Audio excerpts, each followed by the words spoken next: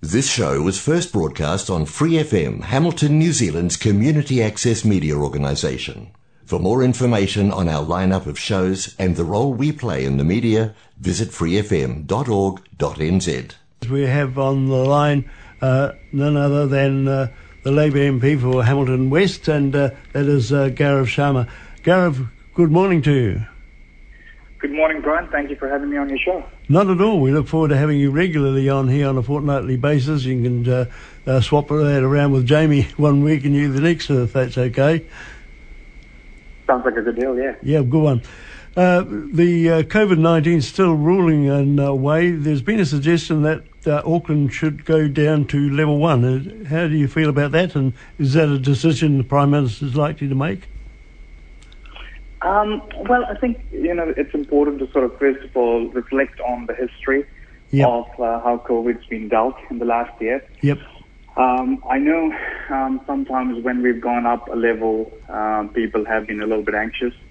And I specifically remember even around, Waitangi Day when, for example, the event was cancelled by the organisers. Yes. So, and even at that point, we hadn't even changed alert levels.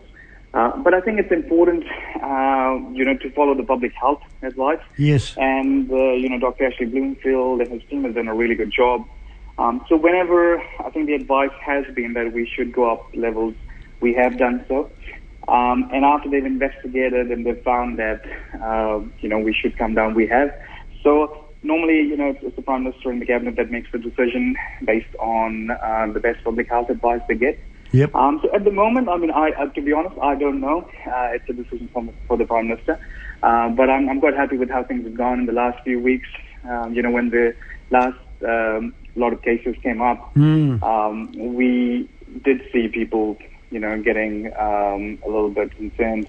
And soon after we saw that, the cases stopped coming as well. So, alert levels have sort of come down one step. And I think if things keep going the way they are, we'll probably come back to where we were. Well, that'd be really great. And, of course, we are much better off here than many, many countries, like the European countries, England and even America. Oh, definitely. And, I've been talking to my friends who have worked and lived overseas. Yep. And it's amazing how many people, every week they ask me, they're like, well, how are you out there taking photographs at events? Or during campaign, like, how are you out there shaking hands? And actually, two of my friends lost their family members, lost their parents to COVID, and they couldn't even go to the funeral because they were in different states in America. Yes. So I think when you think about those sort of stories, and close to home, when you know people like that yourself, you do realize how lucky we are over here. Yes, indeed. Now, what are some of the main things that are on the agenda for Parliament this week? You got any idea of anything coming up? So my role in Parliament at the moment is around Health Select Committee. Yep. And so what we're doing is at the moment is our annual reviews. Yes. And I'm not sure if you've followed me on Facebook in the last few weeks. So far we've done Capital Coast DHB, the HUD DHB, yes, Barmac. We've done the Cancer Control Agency, but also the Waikato DHB. Yeah. And that was something I was sort of, really looking forward to as well, being from Hamilton. Yep. The big forward is also about further annual reviews. Mm-hmm. And they'll go on for a while, and then just going through some of the petitions that have been carried forward from last year. Yes. Because when Parliament stops, often they have sort of half-heard petitions. Yes, so they're coming forth. So we're just sort of finishing off with those. Yep.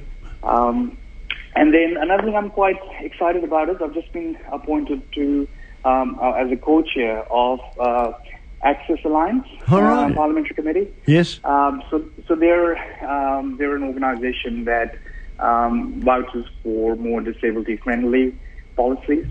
And sort of making sure that any policy that comes out makes sure that disability access is included in that. So I've just been appointed co-chair. So there's one from National Party, one from the Labour Party, and the idea is that people work together towards that. So I'll be catching up with them soon as well. So kind of looking forward to working with them. Yeah. I've got a few other ideas around disability access, make it more accessible. So quite looking forward to that conversation. Well, it certainly sounds like you got a busy start there, and You had a very good maiden speech there, I gather, and things are settling in. It's a big change, though, isn't it, going into a thing like that? It must be a big learning curve for you. Yeah, and talking about maiden speech, I was a little bit nervous, but what was really good to have was a big contingent of friends and family. Yes. We had 400 plus invites, and we had to narrow it down because there weren't enough seats in the chamber. Right. And then some people at the last moment couldn't come, but we had over 150 plus people who came. Wow. And it was really great because I had everyone from my fifth form teacher to people I went to high school with, people I went to medical school with, and just to be able to recognize and acknowledge people's contribution to my life, not just in politics, but overall. So that was really good. And what we did was, I think from Hamilton, we had about 60 or 70 people just from here, and we did a parliamentary tour with them. So it was actually one of the longest tours I've taken. It went over 3 hours, but it was really good to see people from Hamilton West come along. Now, in terms of, I guess, a learning curve, it is actually quite interesting. And, I think as a doctor, obviously, you make little incremental changes every day, and you see patients, and you feel like you're making a little difference. But I think often in politics, sometimes you feel, you don't get that satisfaction every single day. No, there must be some rough days. No, exactly. But I think sometimes you might have to wait a year or two before you really say, well, look, I've been able to really make a massive change. Okay. Whereas I think in medicine, every day you go home and you feel like you've made that little change, and it's been worthwhile. But it is definitely a big learning curve, and it's good to have, like somebody like Jamie in Hamilton East, and then obviously Nanaya in Horakiwaikato as well. Yes. They can be a big help to you, I'm sure.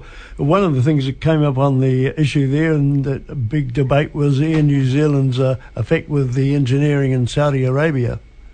Yes. And that's still right. before you? Yes, and in that sense, they have gone past through a select committee, I understand, as well. Yep. Okay. And the Prime Minister's made her statement clear on that.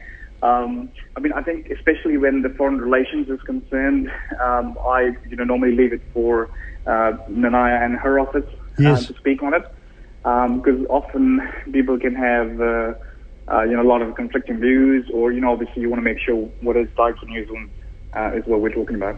Yeah. Oh, well, that's really great to hear that, and certainly look forward to speaking to you again. Is there any other issue you want to bring up while I've got you on the air? Well, actually, we've got a community meeting coming up in Norton with the police, and that's on the 3rd of March. So that's around some of the issues around increased crime in Norton.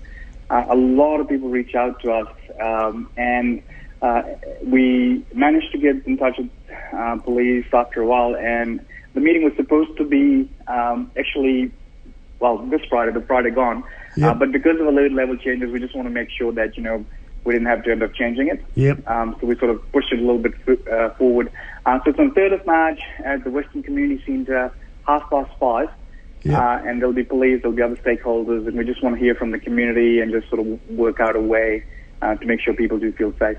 For more episodes, use the accessmedia.nz app for iOS and Android devices, or subscribe to this podcast via Spotify, iHeartRadio, or Apple Podcasts. This Free FM podcast was brought to you with support from New Zealand On Air.